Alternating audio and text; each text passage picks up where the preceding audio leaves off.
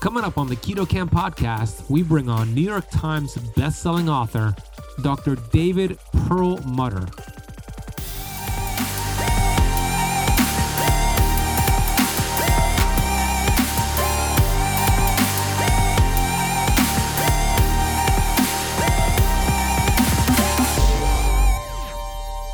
I'm involved in looking at what's called continuous glucose monitoring because I think it's a really handy way of knowing your blood sugar.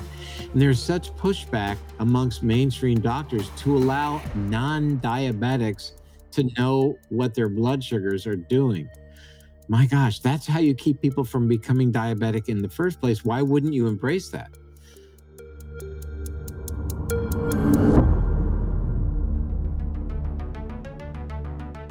We have access to ancient healing strategies such as ketosis, fasting, and carnivore. And on the Keto Camp podcast, we are determined to deliver the science to you.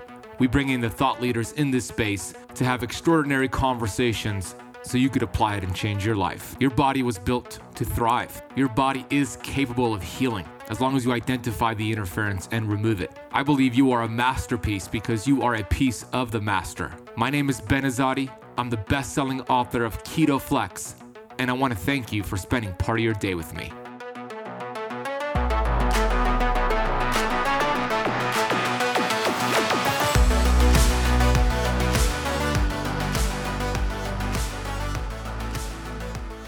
Hey, Keto Camper. Thanks for pressing play today. Today, we have an awesome guest. His name is Dr. David Perlmutter. He has a brand new book called Drop Acid. What a great name. The Surprising New Science of Uric Acid, the Key to Losing Weight, Controlling Blood Sugar, and Achieving Extraordinary Health. Uric acid. What a great conversation to really understand what uric acid does in the body. Now, we had Dr. Richard Johnson on the show before to talk about his book, Nature Wants Us to Be Fat, where we also took a deep dive into uric acid. So that would be a great episode to listen to after this one. We'll drop a link down below. Dr. David Perlmutter has been on my radar to interview him since we launched the podcast about 3 years ago. I've been a big fan of his work for so many years. He has great books out there. You've probably read them, Grain, Brain, and Brain Maker, and a few others. And this book is a great book, just like all of his books. And we're going to dive deep into his backstory, why he decided to sway away from conventional allopathic care to more functional medicine and some of the arrows that he received as he made that transition. We get into some of the disgusting stats out there that 88% of Americans are unhealthy. 1 in 3 of Americans have hypertension. It's predicted by the year 2030, which is not too far from right now, about 50% of adults will be obese, not just overweight, but obese. And he ties in uric acid to the problem with many of these conditions. Now, what is uric acid? You're going to learn about that, how it comes from alcohol, purines, and fructose. That's the main conversation here, fructose. And yeah, fructose comes in fruit, but it's not really the fructose in fruit, which is more natural. It's the fructose in high fructose corn syrup and other methods that is causing the issue. Now, he says the body could handle about 5 grams of fructose at a time for most people, but the most important thing to do here is to test your uric acid levels. One of the most common questions I get asked, Ben, I want to do keto, I want to do carnivore, but I'm scared of getting gout. Uric acid, gout have been tied together. I ask him if there's a cause for concern, and you'll get to hear his answer. We get into ATP, adenosine triphosphate, ADP, adenosine diphosphate, and other metabolic functions in the body.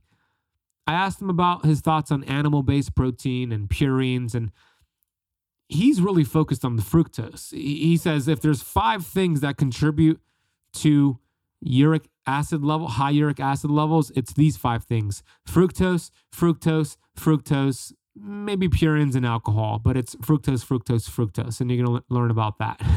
He talks about the optimal ranges for your uric acid levels to be, how to test uric acid levels, which the best way I recommend you get like a finger prick, similar to like a Keto Mojo for ketones. I'll put a link down below for the ones I use. We get into certain meats that might raise uric acid in some people, including, I'm sorry to say, organ meats, sardines, anchovies, which are higher in purines. We get into beer and wine, especially beer being high in purines. We get into the role of estrogen and how that makes sense, that women tend to have lower uric acid levels, but when they go through menopause, their uric acid increases. And there's a relationship there, and that relationship is estrogen. We'll talk about that. We'll talk about his book, Drop Acid, which focuses on the pivotal role of uric acid metabolism in metabolic diseases. So if you want to learn about fructose, uric acid, gout, and the metabolism, the mitochondria, this is the episode for you. He's got great analogies. He's a funny guy. He's also Florida-based. He's in Naples. I'm in Miami, not too far away. I had a blast. It was a great conversation, a conversation I was looking forward to for many, many months. And I'm glad we made it happen, and you're going to benefit from this conversation. So before I bring him on, I want to get to the Apple Podcast rating review of the day. This is a 5-star review from David, titled, Keeping on Track. This podcast is a godsend to me on the straight and narrow. As a medical device sales rep, I have a lot of time in my truck at times. Listening to current and past episodes is a great way for me to keep my mindset up on a daily basis. Highly recommend Ben and his guest. It is awesome. Thank you, David. I'm so glad you're using that time wisely. Thanks for allowing us to hang out with you in your truck as you go from client to client, making those sales. I appreciate you listening. I'm glad you're listening to past episodes. We're over 400 episodes. So if you're brand new to the show, do what David is doing. Go listen to all of the other ones, or as many as you can. We have a ton, and we release 3 episodes a week, 3 new episodes a week. So we are committed. If you have not left the Keto Camp Podcast a rating or a review yet on Apple Podcasts, please do so right now. It really helps the show grow and change more lives. Hey, we are 3 days away from our 7-day Keto Kickstart Challenge. This is 100% free. We're giving away over $8,000 in free prizes, including 6 months free of Purity Coffee, 24 cartons of Kettle and Fire bone broth, Redmond's bundle, Paleo Valley bundle, and a year membership to our exclusive signature program called the Keto Camp Academy. Our featured guest speakers for this online 7-day challenge is Dr. Ken Berry, Dr. Daniel Pompa, Dr. Mindy Pels, Dr. Benjamin Bickman, myself, and Alina from the Keto Camp team. And for 7 days, an hour-and-a-half session each day, we're going to dive deep into keto, the mitochondria, inflammation, diabetes, insulin resistance, thyroid health, keto flexing, diet variation, hormesis, and so much more. This is going to be a 7-day masterclass on cellular health. I encourage you to block out the time to be live or watch the replays, but I encourage you to sign your butt up for this challenge right now. Head to ketocampchallenge.com, camp with the K, ketocampchallenge.com, or go to the link down below. Register your free spot. We start May 9th at 11:50 a.m. Eastern Time. I hope to see you on there. It'll be life-changing and much more than just keto, by the way. We'll talk about the mental six-pack. I got to talk about that as well. So I hope to see you on there, ketocampchallenge.com. Before I bring on Dr. Perlmutter, here's today's episode sponsor. Did you know there's actually beverages that can supercharge your fasting results? My favorite, which is a keto powerhouse, is apple cider vinegar. There's a ton of research showing apple cider vinegar has been beneficial for boosting your metabolism, suppressing appetite, reducing fat storage. That's because apple cider vinegar contains acetic acid, which is a short-chain fatty acid that's been shown to promote weight loss in those ways. Also, apple cider vinegar is one of the best ways to balance your blood sugars. A study showed apple cider vinegar improved insulin sensitivity after high-carb meals up to 34%. We also know that apple cider vinegar stimulates digestion, acts as a biostimulant to help break down the fat you're eating on keto. Another research study showed apple cider vinegar protects against mineral depletion. If you're like me, you probably don't like the taste of apple cider vinegar. I think it tastes disgusting. That's why my go-to is Paleo Valley's apple cider vinegar complex. This is an organic blend of apple cider vinegar and 4 more gut and health supportive superfoods. I take this before my meals. I take it before coffee, and this enhances my fast and my blood sugar regulation. You'll find it contains organic apple cider vinegar, organic turmeric, organic ginger, organic Ceylon cinnamon, and organic lemon. Since you are a listener of the Keto Camp podcast, we worked out an exclusive discount code for you to get the apple cider vinegar complex capsules and all of the products over at Paleo Valley. All you need to do is head to paleovalley.com and use the coupon code KETOCAMP15 at checkout for 15% off your entire order. By the way, they got delicious beef sticks and an awesome organ meat complex. Go check them out. paleovalley.com. That is KetoCamp15 at checkout. We'll also drop a link down below in the show notes. All right, let's talk about uric acid and let's drop acid with Dr. Perlmutter. Dr. David Perlmutter, is a board-certified neurologist and a 6-time New York Times bestselling author. He serves on the board of directors and is a fellow of the American College of Nutrition. Dr. Perlmutter received his MD degree from the University of Miami School of Medicine. That's right here in my backyard, where he was awarded the Leonard G. Roundtree Research Award. He serves as a member of the editorial board for the Journal of Alzheimer's Disease and has published extensively in peer-reviewed scientific journals, including Archives of Neurology, Neurosurgery, the Journal of Applied Nutrition, and the Journal of Applied Nutrition. In addition, he's a frequent lecturer at symposiums sponsored by institutions such as the World Bank and IMF, Columbia University, Scripps Institute, New York University, Harvard University, and serves as an associate professor at the University of Miami Miller School of Medicine.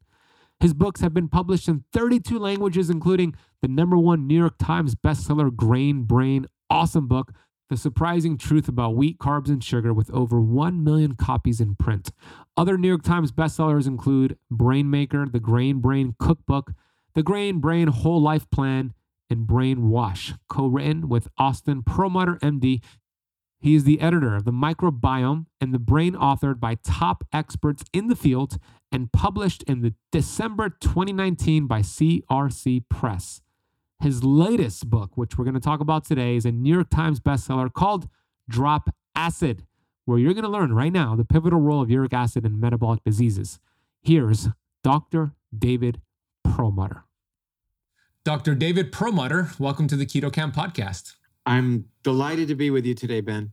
Fellow Floridian, you're just a hot alligator alley away from me here in Miami. You're in Naples, and we're going to drop some acid together. I'm sure you had so many hosts say that with you. It's true. There are a couple of questions I know later in the interview that everybody asks, what about fruit? We'll get there. Yeah, we'll definitely get there. We'll talk all about your book. And I've read all your books. Incredible. You're now 7 times New York Times bestselling author, right? Actually, only 6. Oh, only 6. Oh, yeah, only. Too bad. It's only 6, right? Congratulations. That's amazing. Thank you. And I'm sure there'll be many more along the way. Before we get into the book, let's get into your backstory. A little bit of, in a nutshell, if you could share why you decided to dedicate your research in your life to the gut, the brain, and now to uric acid. Well, I left Miami after my residency, came here to Naples to practice neurology, and I practiced mainstream neurology for 20 years. And towards the end of that period, I was really disenchanted because I wasn't really treating problems. I was only treating symptoms. We were ignoring the fire and just treating the smoke. And I began exploring what underlies making a good brain go bad. And I realized that there were plenty of researchers looking at that, trying to figure out, for example, what underpins Alzheimer's, what is the relationship between toxin exposure and Parkinson's disease, which is now considered, mainstream. But even back then, people were starting to talk about it. And I needed more. And I wanted to really be helping people, not just with their symptoms, but really with their disease process. And believe it or not, actually work to create programs that would help them prevent the very diseases that we were trying to treat. And I began to realize that lifestyle choices really play a central role as we architect our brain's future. And that really led me to begin implementing lifestyle medicine into my practice and began to get really interesting positive results. Getting people, for example, off of gluten and seeing improvements in their movement disorders and their headaches, realizing that I did not discover this, it had already appeared in the literature. using some innovative protocols that we developed for Parkinson's. Now that we understood not just what part of the brain was degenerating, but finally why, and targeting that, it really brought back a lot of excitement. It really rekindled my understanding about why I wanted to be a physician in the first place, and made things really very exciting for me. I was so much looking forward to going to work for the most part, but I had a epiphany realizing that it wasn't going to happen in my mainstream practice with my two other partners, who were nice people, good friends. But I think we all came to an understanding that the things I was exploring, they weren't going to embrace. And we had a very amicable split. I went on my own, opened a clinic with two employees, hung up my shingle, hoping for the best. And then over the years, it became obvious that were becoming more and more interested in what they could do beyond simply take a pill for their symptoms to treat and even prevent their brain issues. So things accelerated at that point. And then ultimately, I felt it was necessary to really get the word out about what we were discovering. And I began lecturing to groups of, call it functionally minded or alternatively minded, integratively minded doctors and other healthcare providers. And I was very warmed to be embraced by these groups, because nobody was talking neurology. Everything, there were other fields of medicine that lent themselves quite well to an alternative functional approach, but there was no functional neurology being done in those days. So it felt very good to be amongst people who recognized that this could be important. Finally, I decided to begin memorializing my clinical experience and wrote Grain Brain. That was a game changer for many reasons, for a lot of people, and certainly for yours truly. That book ultimately was published in 32 languages around the world, and really let people understand that our lifestyle choices have a huge impact in terms of our brain's destiny. Who knew? So it really began the groundwork for people to understand the notion of preventive neurology, a preventive program for the brain. People even back then were talking about the Heart Smart diet, which back then was low fat, no eggs, right? But we began talking about the Brain Smart diet, Brain Smart lifestyle choices, et cetera, that have now been so fully vetted and validated worldwide, that people now understand that your risk of Alzheimer's is dramatically lowered if you exercise, if you keep your blood sugar in check, and various things that people do. The relationship between risk of Alzheimer's and poor quality sleep, for example. So these things we touched upon early on, but now are, beyond just the fringe, or now have been incorporated into the box, whereas they were outside of the box years ago. So that's what I've been doing. And, since Grain Brain, which focused on gluten and certainly sugar and refined carbohydrates, I began exploring the interrelationship between the gut and the brain, and more particularly, the relationship between the microbes living within the gut and how they influenced the brain's destiny. Wow, what a stretch. That relationship was profoundly disparate until those days. I then began to explore wiring of the brain, how our day-to-day actions and choices affect how our brains are wired, and importantly, how that wiring affects our day-to-day choices, and how more and more with time we are locking ourselves away from being able to make decisions that think about other people, that think about the future, that are less impulsive, and our brain wiring is changing to being more focused on acting from a part of the brain called the amygdala, which is impulsive and very narcissistic and self-centered, and what we can do to reverse that. And then most recently, I've explored the incredible impact that elevation of uric acid has in relationship to disturbing our metabolism. Why that's important to me is the recognition that metabolic disturbances are profoundly related and, in fact, underpin our most dreaded brain diseases like Alzheimer's, but also coronary artery disease, type 2 diabetes, and even some forms of cancer. So it's really so fundamentally important that we do everything we can to regain control over our metabolism.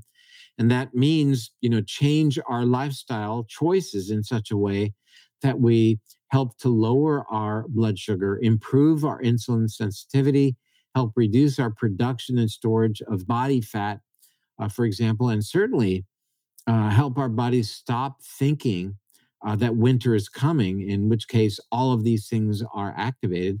And that's what we know uric acid elevation does. It's telling our bodies, quick, prepare for food scarcity, prepare for winter, make fat, store fat, raise the blood sugar, and raise the blood pressure.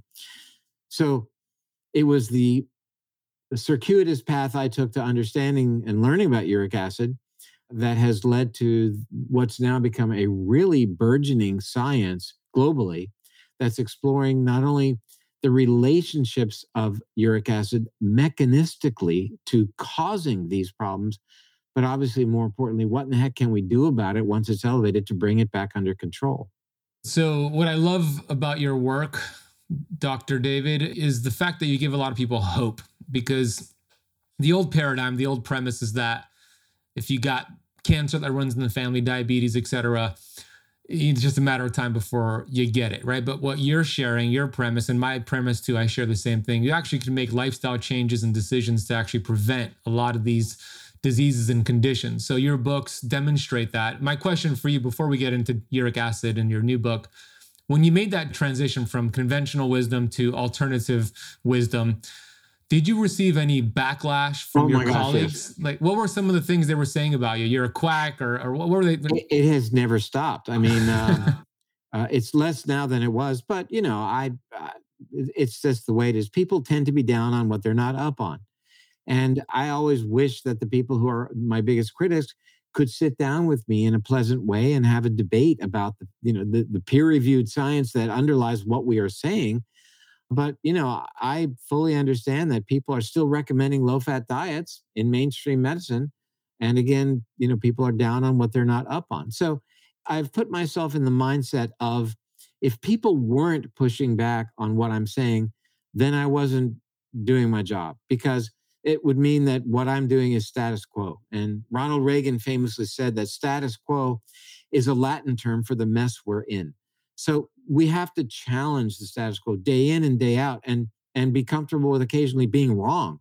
That's part of what we do, is changing our messaging based upon what we are learning. That's how we move the ball down the field. If you would have asked me 30 years ago, what's a good diet, you would have gotten a really, I think, a diametrically opposed answer in comparison to what I would tell you today, based upon what the science back then was telling us. And now the science is saying, hey, dietary fat happens to be very important, provided it's good quality fat. We can talk about what that means. Whereas in the day, it was all fat is literally off the table. It doesn't matter whether it's hydrogenated margarine by definition, or it's extra virgin olive oil. It's fat, it goes. And that just challenges the notion of the Mediterranean diet, of what our ancestors ate. But we bought into that because that's what the journals were telling us. And at the same time, what happened? Calories had to come from somewhere. Where would they come from? Carbs. And with time, from refined carbs and sugars.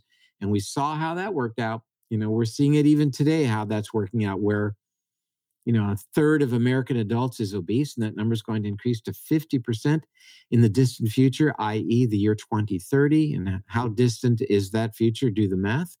Where 83 million Americans are pre-diabetic, and over 30 million Americans are actually diabetic right now as we speak, meaning about 40% of American adults are either pre-diabetic or diabetic.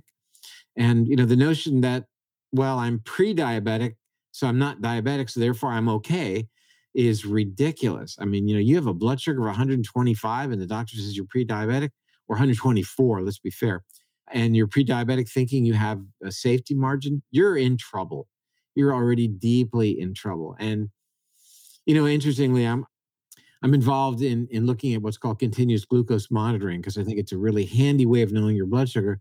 And there's such pushback amongst mainstream doctors to allow non-diabetics to know what their blood sugars are doing. My gosh, that's how you keep people from becoming diabetic in the first place. Why wouldn't you embrace that? So the answer to your question is you bet. There has been pushback over the years, and I've put myself in the place of being good with it. In fact, hoping for it, because if people aren't pushing back, then I'm not putting them in a place of some mild discomfort, which is where people need to be, because they're not comfortable with having to give up on what they've learned and what they've accepted when suddenly new ideas are presented. But that's progress. Yeah, that's progress. I love that mindset, and the CGM part. It's so important. If we could get a CGM in the hands of people who are not diabetic or pre-diabetic, but people who want to prevent getting there, game changer. I've done CGMs for months on end, and I've interviewed Levels and NutriSense. The cool thing about these companies now, they're making it more accessible and readily available to people and overcoming a lot of these barriers. But I've seen the same thing with a lot of my students in my academy. They talk to their doctor about getting a continuous glucose monitor, and they say, you're not pre-diabetic or diabetic, we can't write you the prescription. And it's unfortunate that that's the case. So that's why I love companies that are breaking that rule, not breaking the rule, but overcoming the barriers and helping these individuals get it. I think one of the greatest examples of that, probably one of the worst examples of that, was a few years ago when I would want to get a PSA, prostate specific antigen, on a patient as a screening test for prostate cancer. Medicare wouldn't cover it unless they had prostate cancer. Gosh. Anyway, but to be sure, I think it's great that people have access to knowing their blood sugar, knowing their uric acid levels, getting it from their doctor, or using a home uric acid monitor, which is super easy to use. And it's right there where we were a few years ago, and checking our blood sugar at home. Same kind of a thing. I want to take a quick break here to share with you about the dangers of taking fish oil. I know, shocking. I was somebody who took fish oil every single day for years. And then I came across a ton of research showing the dangers of consuming fish oil. I immediately found an amazing product called Pureform. Pureform is a plant-based omega. And the cool thing about Pureform is that it is uniquely processed with nitrogen to preserve it and make sure it does not oxidize. These essential fatty acids are cold pressed, and you get the proper balance of omega-6 and omega-3 to feed your cells what it desires. We know that life begins and ends at the cell membrane. And when you have the proper fats, the building blocks for those cell membranes, all of a sudden, your fat-burning hormones can do its job. So you lose weight. All of a sudden, your cells produce energy, so you feel good. So we know that cellular health is key for performance and longevity. So I've been taking Pureform every single day.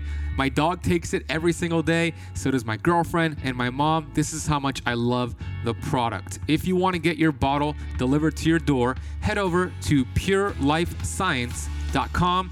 Check them out. Order a bottle or two, and you'll be amazed by how you feel after taking this just after a few days. That is purelifescience.com. Use the coupon code BEN4 to apply a $4 off coupon. That is BEN, B-E-N, and the number 4. International shipping is available.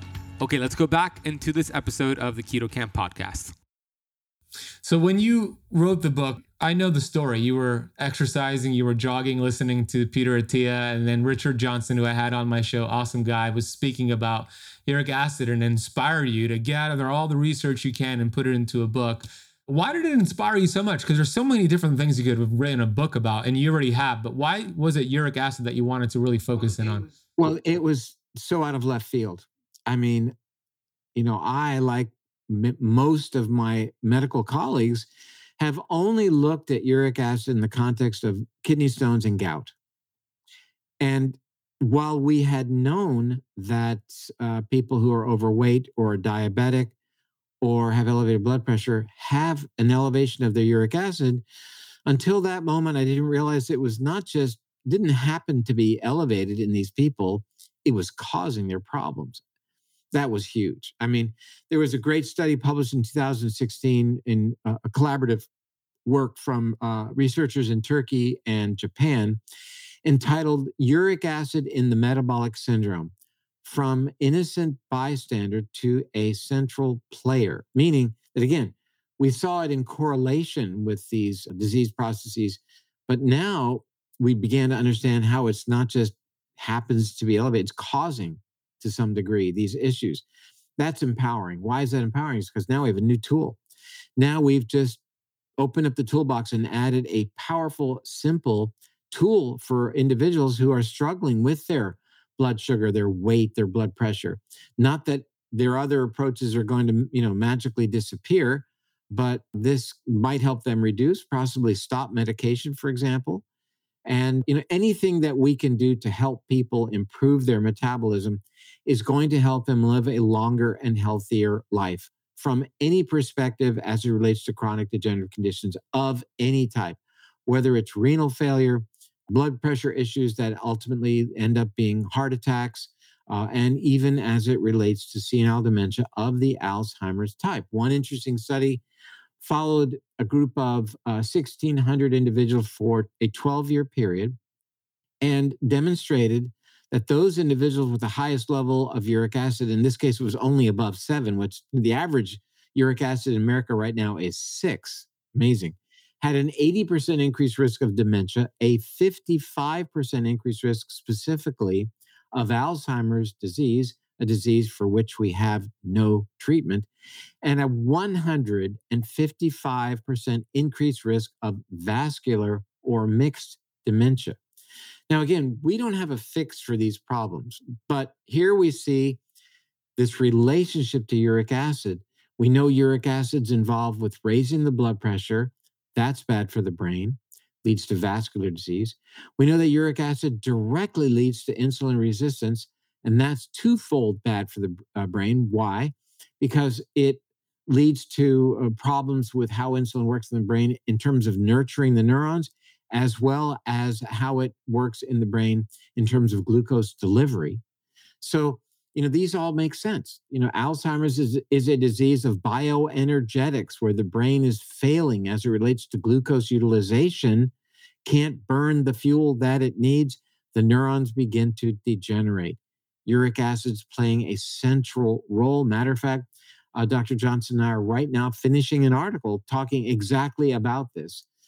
So for me as a neurologist, this is huge. I mean, makes me salivate. It's so good. It's so important. And I guess that might be a little bit strange that I get so involved in these kinds of things. But, as a practicing neurologist and seeing families, not just the patient coming through the door and seeing what they're going through, and frankly, holding my father as he died from Alzheimer's disease, if we can do things to spare that misery in other people, that's what we're going to do moving forward.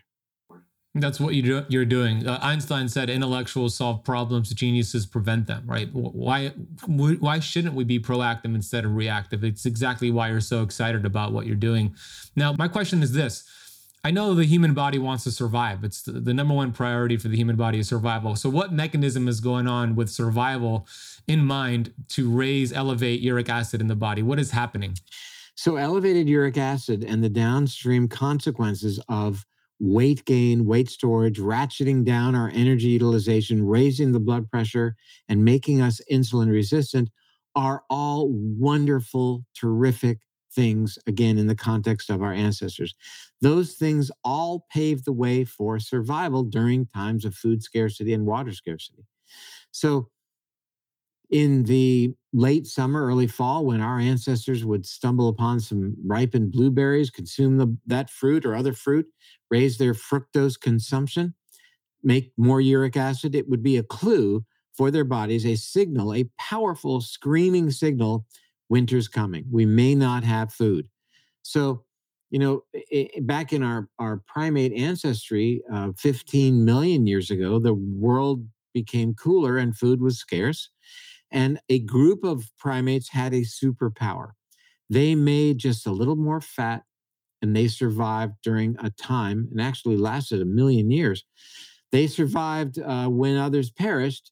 And you talk about the importance of doing everything to survive. They had this superpower where they would make, not that they became obese, they'd make just a little bit more fat, But you play that out over hundreds of thousands and ultimately a million years.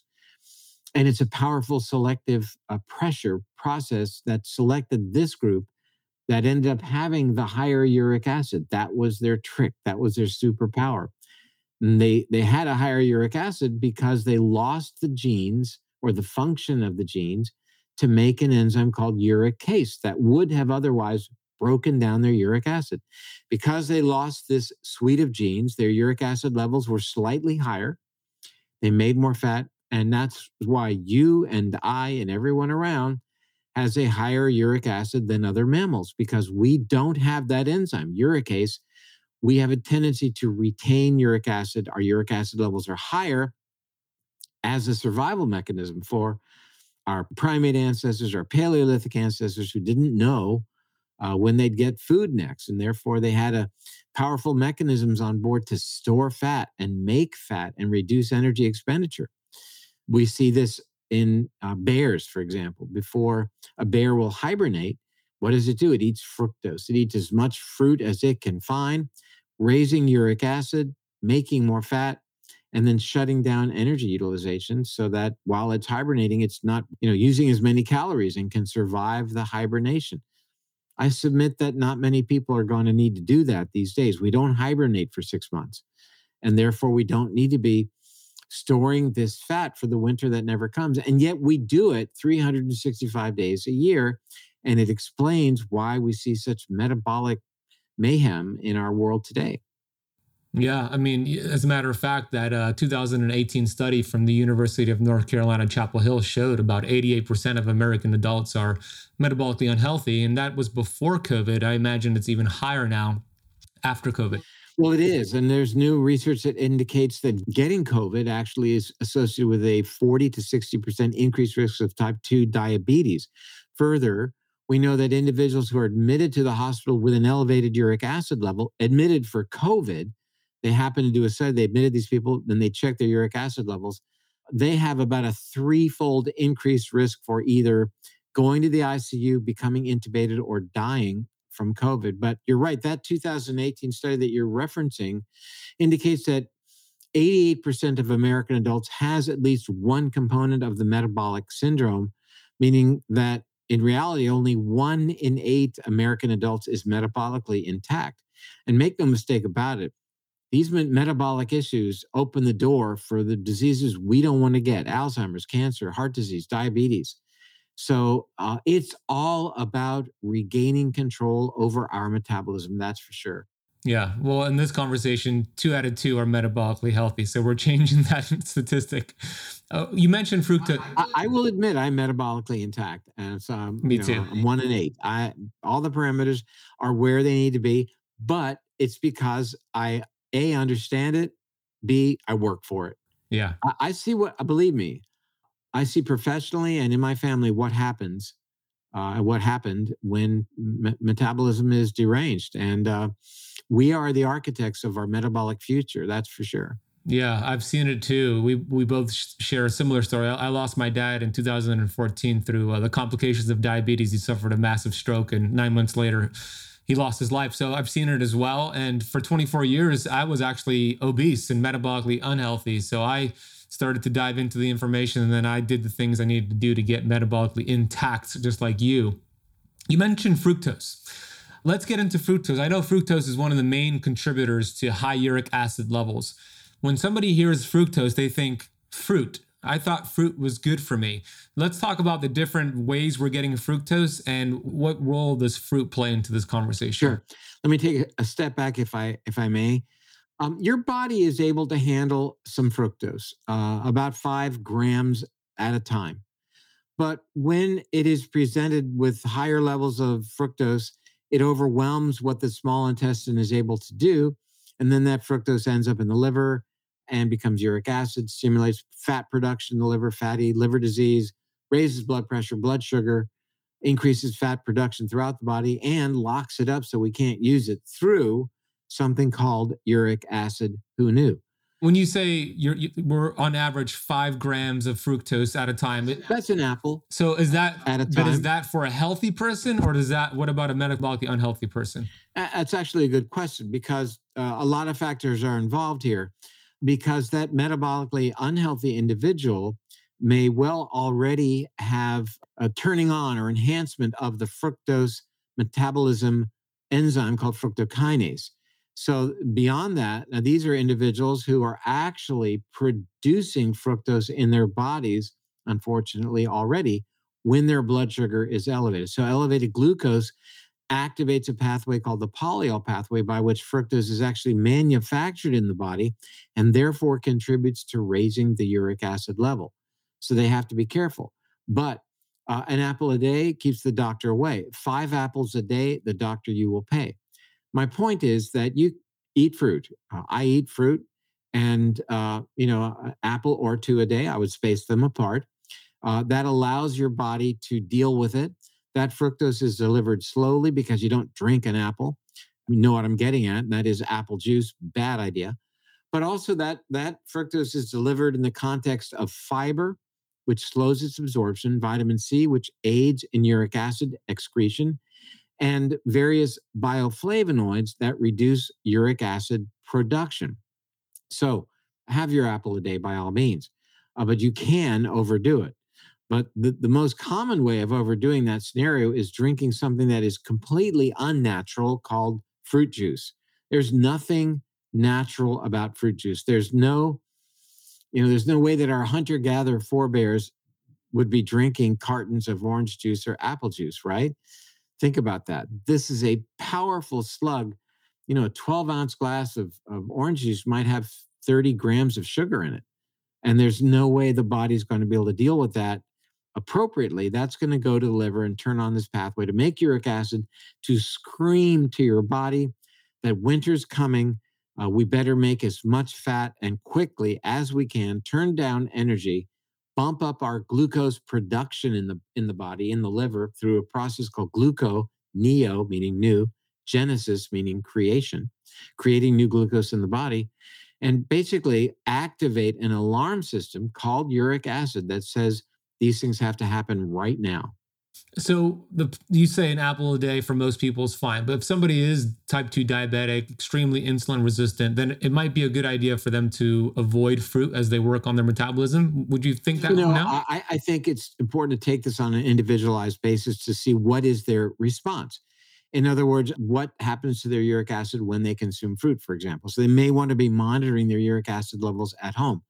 I think that by and large, if we are working with somebody on diet and they're a type 2 diabetic, I'm going to allow an apple, absolutely, because I think the upsides outweigh the downsides. So I would say yes. That doesn't mean apple juice and orange juice or soda or sweetened condiments and sauces that contain fructose and therefore will bump up the uric acid and tell them to become more insulin resistant. Let me get into a little science here. I think that your viewers probably are geared up for this. You bet. And that is that, our bodies have metabolic pathways that are activated when either the hunting is good or we face starvation. There's a pathway that metabolizes something called adenosine. Adenosine originally was part of ATP, or adenosine triphosphate, an energy molecule. And in the process of metabolizing fructose, we take ATP down to ADP, adenosine diphosphate, down to AMP, adenosine monophosphate. We have to deal with that adenosine somehow in the process of metabolizing fructose and alcohol and purines. We'll talk about them later. So we're creating this adenosine, and generally what we want is to recycle that adenosine back to make more energy currency, ATP. But an enzyme that's involved here is called AMP kinase, adenosine monophosphate kinase, AMPK. And we really want to keep AMPK lit up, active, because when AMPK is active, it's basically telling your body the hunting is good. We're doing just fine. Don't need to make more fat. You don't need to store it. Let's keep the energy burn going. Let's burn fat for energy. And by all means, there's no reason we need to make more glucose, right? All in today's world, the goal, part of the goal. Let's keep AMPK active. How do we keep it active? Well, we can take quercetin. We can physically exercise that activates AMP kinase. There's a drug that activates it called metformin that's used in diabetics because it reduces the formation of more glucose from the liver. That's something diabetics would not want to do, is make more glucose, that's for sure. So we want to keep AMPK lit up. Guess what? Uric acid shuts it off. And uric acid activates AMP kinase's evil twin. It has an evil twin called AMP deaminase. And when AMP deaminase is activated, that's telling the body, whoa, we're getting ready to hibernate. You better start making as much fat as you possibly can. Don't burn it because we need it. Turn down energy utilization. And by the way, we better raise your blood sugar too. So let's turn on this gluconeogenesis in the liver. And by the way, we're going to make you insulin resistant as well to keep your blood sugar up. Well, that's not what we want, right? And one of the biggest influences on whether we're going down the AMP kinase side or the AMP deaminase side is the level of uric acid. Uric acid directly shuts down AMPK and works so much against all of our efforts to keep AMP kinase lit up. So it really, I dive deep into the science? You bet I do, because it's really very, very exciting. It's so empowering to understand this stuff because it gives you tools to regain your metabolic health. If you can get that uric acid down to a level of 5.5 milligrams per deciliter or lower, you have done a lot to bring your metabolism back in line in a country where the average uric acid level is now 6.0 milligrams per deciliter. In 1920, the average was only 3.5 in America. And the rise of uric acid has paralleled our increase in fructose consumption, sugar consumption in general. It makes sense, especially when you think about the mitochondria and some of the new research on how the mitochondria are much more than just energy producers. They're actually surveillance systems. And when they perceive a stressful environment like high uric acid levels, it'll want to dial down energy production. So it makes sense all this is happening. And what are your thoughts on berberine? I've done some experiments using berberine, the CGM, having higher carbs and seeing what it does. So what are your thoughts on berberine as maybe a replacement for metformin or something we could add into the mix? Well, it's described as a metformin mimetic. And, I think in that it does also act as an AMP kinase activator, something to consider. That said, would it be a one-to-one replacement for metformin? I wouldn't go so far as to say that. I would say, on the other hand, that quercetin, one of the other benefits of quercetin is it targets an enzyme called xanthine oxidase, which is important for making uric acid in your body. A drug targets xanthine oxidase called allopurinol, and it's used for the treatment of gout for decades. And it turns out that quercetin and another bioflavonoid by the name of luteolin are almost as effective in terms of down-regulating or turning off that enzyme that makes uric acid as the drugs. So there's plenty of opportunity there for individuals to see if perhaps they can regain control of their uric acid by bringing on board something like 500 milligrams per day of quercetin and or 100 milligrams of luteolin a day in terms of what their uric acid levels are doing. Again, be great to monitor it at home. Suddenly, you're on a drug to lower uric acid. You add in some quercetin, luteolin, your uric acid goes a lot lower.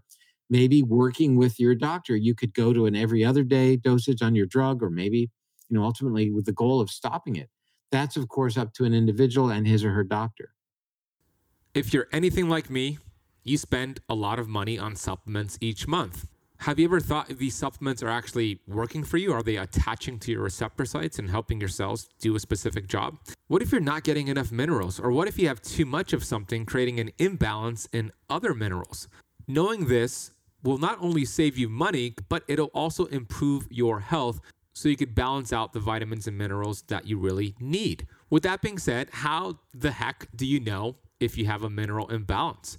What I'm bringing you today is a chance to accurately test all of that at the comfort of your home.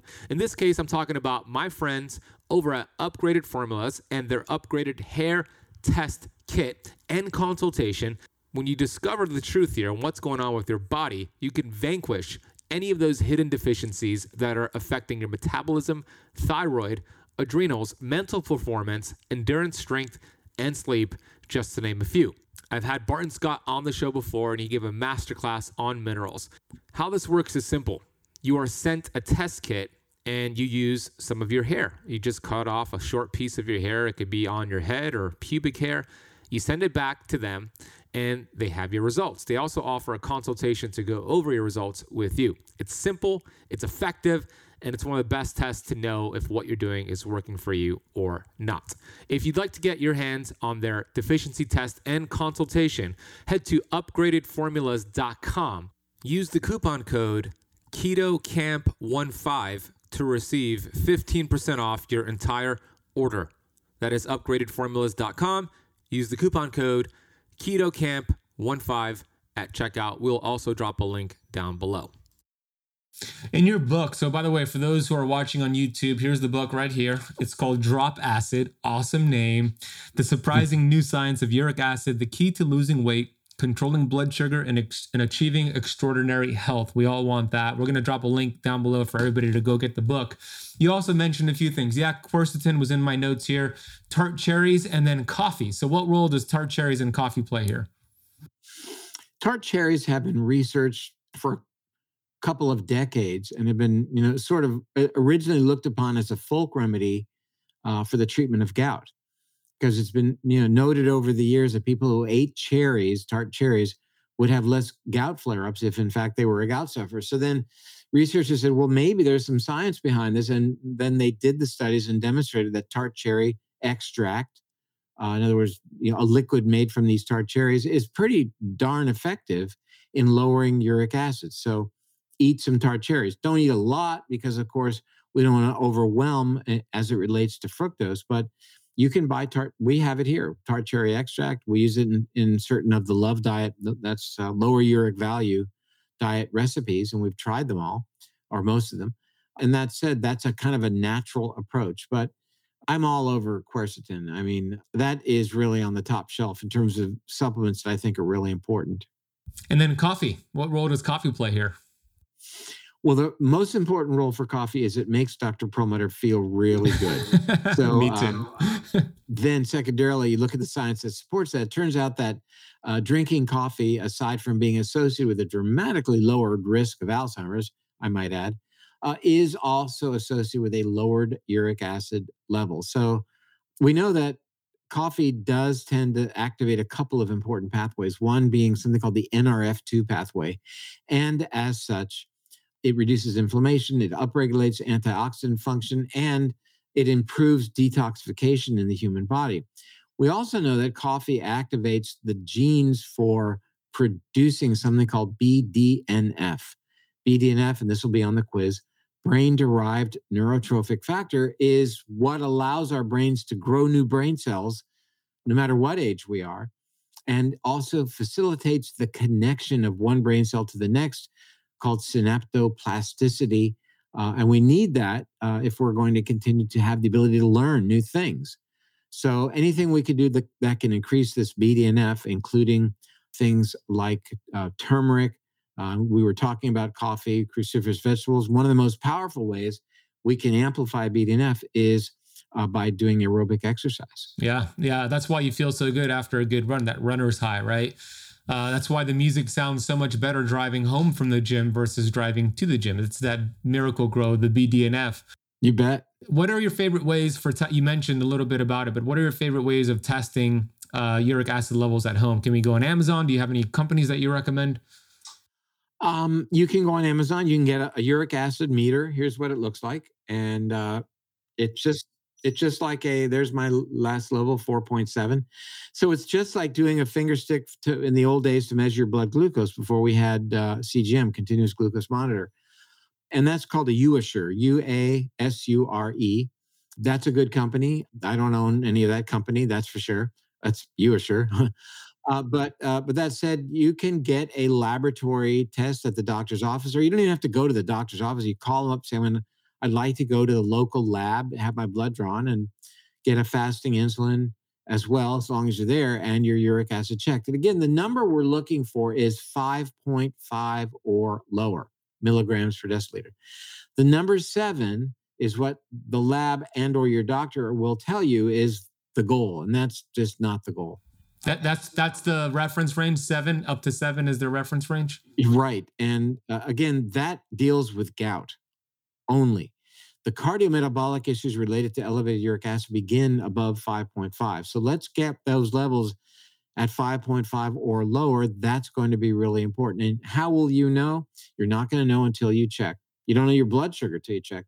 You don't even know your blood pressure. I mean, you don't really feel high blood pressure, the silent killer, until you check.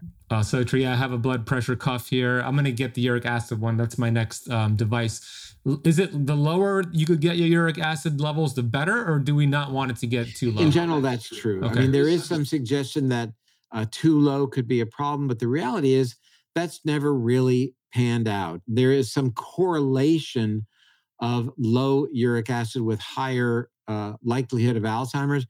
It turns out that the explanation there is people who have Alzheimer's, as the disease progresses, lose their body tissues, and therefore their uric acid levels go down as their muscles atrophy. Uric acid is made from a compound, another one in addition to fructose, called purines. And purines are the breakdown products of DNA and RNA found in foods. But 2/3 of the purines in your body actually come from the tissues that you break down. Like when you exercise, you break down muscle, and then it rebuilds a little bit more than it was. But we're constantly breaking down our tissues and creating purines and therefore creating uric acid. That's why nobody has a uric acid level of 0. But the less of the muscle that you have, the lower your uric acid will be. We see that towards the end stages of Alzheimer's, people get pretty wasted, pretty cachectic, as it were, and therefore that's associated with much lower levels of muscle mass. And therefore, as expected, uric acid levels are lower. So let's transition now into the carnivore diet and eating animal-based protein. And there's also two parts to this question. What are your thoughts on animal-based protein and the role of uric acid? That's the first question. Second question is, what are your thoughts on animal-based plus 50 to 100 grams of fruit, like some individuals are doing, my friend Paul Saladino? So what are your thoughts on both of these approaches? I'd say, first of all, that I am not a vegetarian. I eat animal products. I eat eggs. I eat grass-fed beef, fish, wild fish, some amounts of free-range chicken, but not a lot. And I enjoy it, and I have the sense that it's good for me. I like the fact that red meat is going to be good for my iron levels, et cetera, and other components.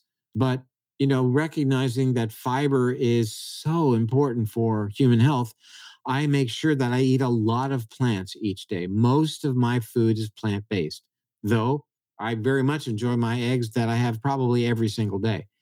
And the point is that as it relates to our uric acid story, certain meats or animal products are worse than others as it relates to uric acid, because they're higher in purines. And these are organ meats, sardines, anchovies, scallops. Am I saying don't eat them? I am not saying that at all. But if the uric acid remains elevated, despite cutting out the fructose and taking the quercetin and doing all the things, it's still not where it needs to be, then the next target should be maybe reducing the amount of liver and kidney and organ meats that you eat to maybe 4 or 5 ounces at a time and see what happens then. What if you supplement? Would it still be an issue with supplementation of those? Supplementation of? The organ meats. What do you mean supplementation? Taking capsules, organ meat capsules that are out there. No, I mean, I think, again, you're going to likely have raise your purines and therefore have an effect on uric acid. It's not the big issue. The top 5 causes of uric acid elevation are, number 1, fructose. Number 2, fructose. Number 3, fructose. And 4 and 5 are going to be purines and alcohol. But when you say fructose, primarily from fruit juices, not so much from moderate fruit. No, that's right. So moderate fruit consumption is totally within acceptable range, provided, we follow the uric acid. Could you overdo it? Yes. 1 apple a day keeps the doctor away. 5 apples a day, the doctor you will pay. And alcohol as well. We know that hard alcohol is associated with an increase in uric acid, that wine in men doesn't have much effect. Wine in women actually is associated with a slightly lower uric acid. The big issue is beer. Why do you think that is? Not sure. It's not a dramatic effect, but it might be that women tend to drink more red wine than men. I just don't know. Maybe estrogen plays a role there. That's interesting. Oh, estrogen plays a huge role. And we'll go back to that in just a moment. I want to just finish this thought. And that is the worst player is beer, because beer has alcohol, of course, but is really high back to purines. Why? Because it's made from brewer's yeast.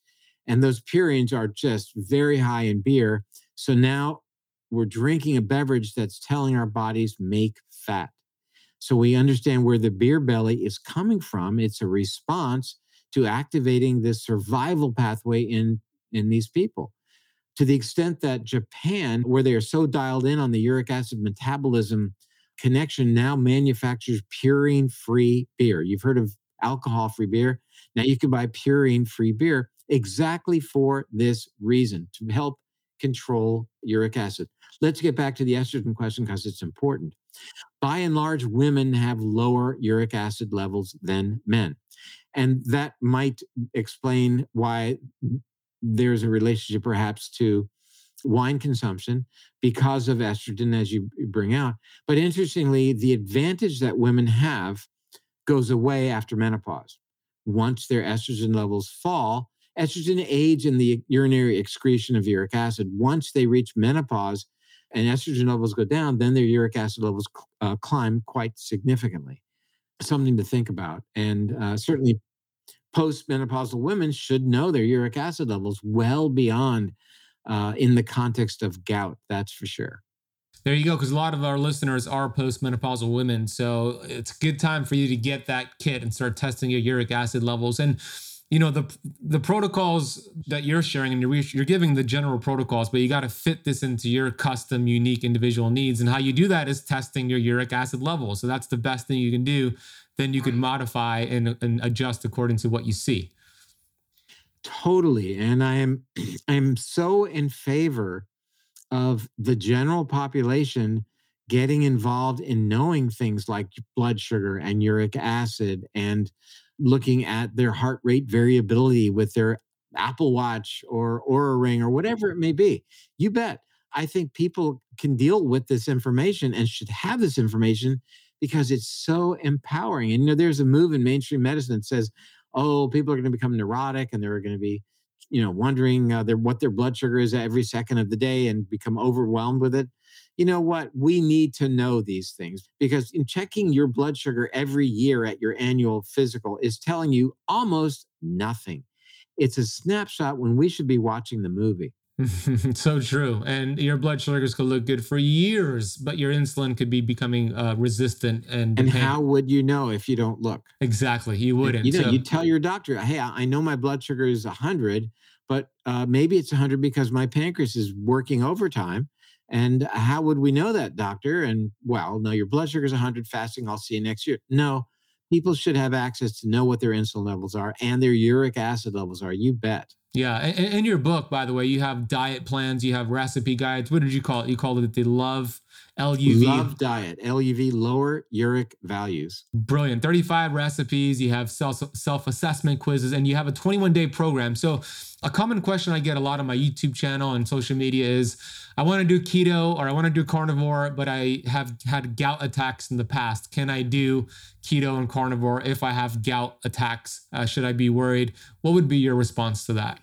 My response would be that the biggest player is fructose. You know, if you go on the sites of these major big name clinics, the blankety blank clinic website about gout, all you're going to see is stop eating purines. Don't eat meat or reduce your meat consumption. It's all, and then they might mention alcohol. You know, we know darn well why they're not mentioning sugar. We know, you know, who supports these clinics and their websites and all that. Sugar comes from corn. You know, we published a paper last year in MedPage that was an open letter to President Biden when the United States Department of Agriculture came out with their 5-year recommendation saying that it's okay that 10% of Americans' calories come from sugar. And there's no science behind that recommendation at all. Quite the contrary. The science would tell us that at most 6%, but probably even less. In fact, The human requirement for sugar in our diets is 0 grams per day, per week, ever. We don't need sugar. Our bodies make all the sugar that we need from the carbs that we eat and from amino acids, for that matter, when we need glucose. But that said, so we wrote this as an open letter to President Biden, maybe because, it's this incredible relationship with the United States Department of Agriculture, because how we subsidize the growth of corn, from which high fructose corn syrup comes from, who knew, that is underpinning our most common causes of death in America. And the most usurious approaches to our healthcare dollars. Think about it. We're supporting the promotion of the very diseases that are sucking up all of our healthcare resources. That doesn't make a lot of sense, but it makes a lot of money for certain groups. So it's great for industry. It's great for, healthcare and pharmaceuticals. Everybody's making money, as is, the growers of corn who are subsidized. So it is, as my dad used to say, bass backwards, meaning that, it's time we begin looking at prevention, whether you want to, talk about the Einstein quote about what really makes for genius, or the Yellow Emperor in the 4th century BC who said that prevention is the ultimate principle of wisdom. To cure a disease after it has manifested is like digging a well when one feels thirsty, or forging weapons when the war has already begun. I began carving a place for myself years ago to prevent these dreaded conditions that are, responsible for a lot of death. Alzheimer's is ranked as the 3rd leading cause of death in America now, and heart disease, the number 1 cause of death in America. These are preventable issues because they are at their core metabolic. And it turns out that uric acid is playing a prominent role. One study of 90,000 people, 8-year study, demonstrated that those people with the highest uric acid levels had a 38% increased risk of cardiovascular death, a 16% increased risk of what is called all-cause mortality, meaning dead for any reason over the 8-year period, and a 35% increased risk of death from stroke. So it really is playing a central role in these vascular issues. And now we understand how and why it does that. Did you get a response back from the Biden administration? Nope. So that's not surprising. Last question for you before we wrap up the conversation. What role does mental, emotional stress play with uric acid levels? It's a very good question, because what we wrote about in a book called Brainwash was the role of stress in affecting our decision-making abilities. That when we are experiencing stress, that our ability to make good, sound, rational, forward-thinking decisions is compromised. We sever our relationship with that adult in the room that lives in the prefrontal cortex. We revert to a part of the brain called the amygdala, or the child in the room, if you will, and our decision-making is threatened. As such, our lifestyle choices are not the best that they could be. We're eating foods that have more sugar. We're eating later in the evening while we're watching television, not getting enough restorative sleep. And as such, we are making lifestyle choices that are going to play out as elevated uric acid, and therefore feed the flames of worse metabolic health. So, what's the offset? The offset is recognizing that it's happening and doing everything we possibly can to bring that adult back into the room and make better decisions. That pathway, that top-down control that the prefrontal cortex exercises as the adult in the room, that connection is so valuable, but it is threatened by something fundamental mechanistically called inflammation. Inflammation takes the adult out of the room, and we make worse decisions. Uric acid primarily and fundamentally turns on inflammation. It makes sense. It makes total sense. And I remember when I interviewed Dr. Bruce Lipton, he shared, going back to your point, that high fructose corn syrup literally causes blood flow away from that prefrontal cortex to the amygdala, which shuts down the adult in the room. What about just high levels of cortisol from stress? Is there a relationship between that and high uric acid levels? Cortisol is kind of an interesting player, because at low levels of cortisol, either over the long term or short-term elevation of cortisol there is actually an enhancement in how our cells, specifically in the brain's memory center, the hippocampus, are able to work. But chronic elevation of cortisol levels is actually directly toxic to those exceedingly important neurons. When those neurons begin to decay, we begin to threaten, again, our decision-making abilities. And as such, our lifestyle choices fall off the cliff. And with that, uric acid levels will clearly go up and then cause this whole process to continue. Makes sense. All right. Where can they get your book as we wrap this up? Where do you want them to go? Anywhere you want. It's at every bookstore around the country. Generally, it's on Amazon, Barnes & Noble. Is there still a Books A Million? I think there is. I don't know. But it's really anywhere. People can just go to dropacidbook.com and they can find the book. Awesome. Dr. Perlmutter, thank you for your amazing research. Thank you for seeing the light, if you will, and changing your ways from conventional to more of the alternative wisdom. And I'm so grateful for your work. It's been a huge inspiration to me. And I really enjoyed your book, enjoyed all your books, and I really enjoyed the conversation. It was one I was looking forward to for a very long time. So thank you for coming on. Oh, wonderful. Ben, thank you for having me today. I really enjoyed it.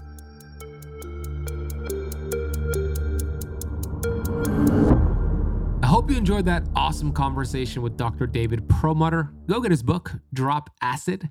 We will drop a link down below for you to get his book right now. It is awesome and it dives even deeper than we could do in this conversation. We'll also put his website down below, his social media down below. Please share this with somebody you know. Copy and paste the link, maybe share it on social media. And please consider leaving the Keto Camp podcast a rating and review on Apple Podcasts if you haven't done so already. Hey, if you haven't gotten signed up for a 7-day keto challenge, which is starting in just a few days, what are you waiting for, my friend? Head to ketocampchallenge.com. It's going to be life-changing. Learn about it or click the link down below, ketocampchallenge.com. Can't wait to see you on there. Thanks so much for spending part of your day with me and Dr. Perlmutter. I'll see you on the next episode.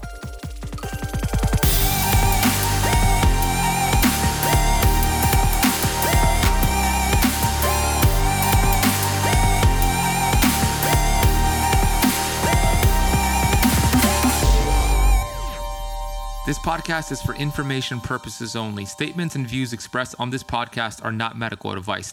This podcast, including Benazati, disclaim responsibility from any possible adverse effects from the use of information contained herein.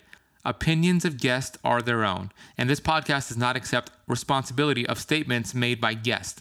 This podcast does not make any representations or warranties about guest qualifications or credibility. Individuals on this podcast may have a direct or non-direct interest in products or services referred to herein. If you think you have a medical problem, consult a licensed physician.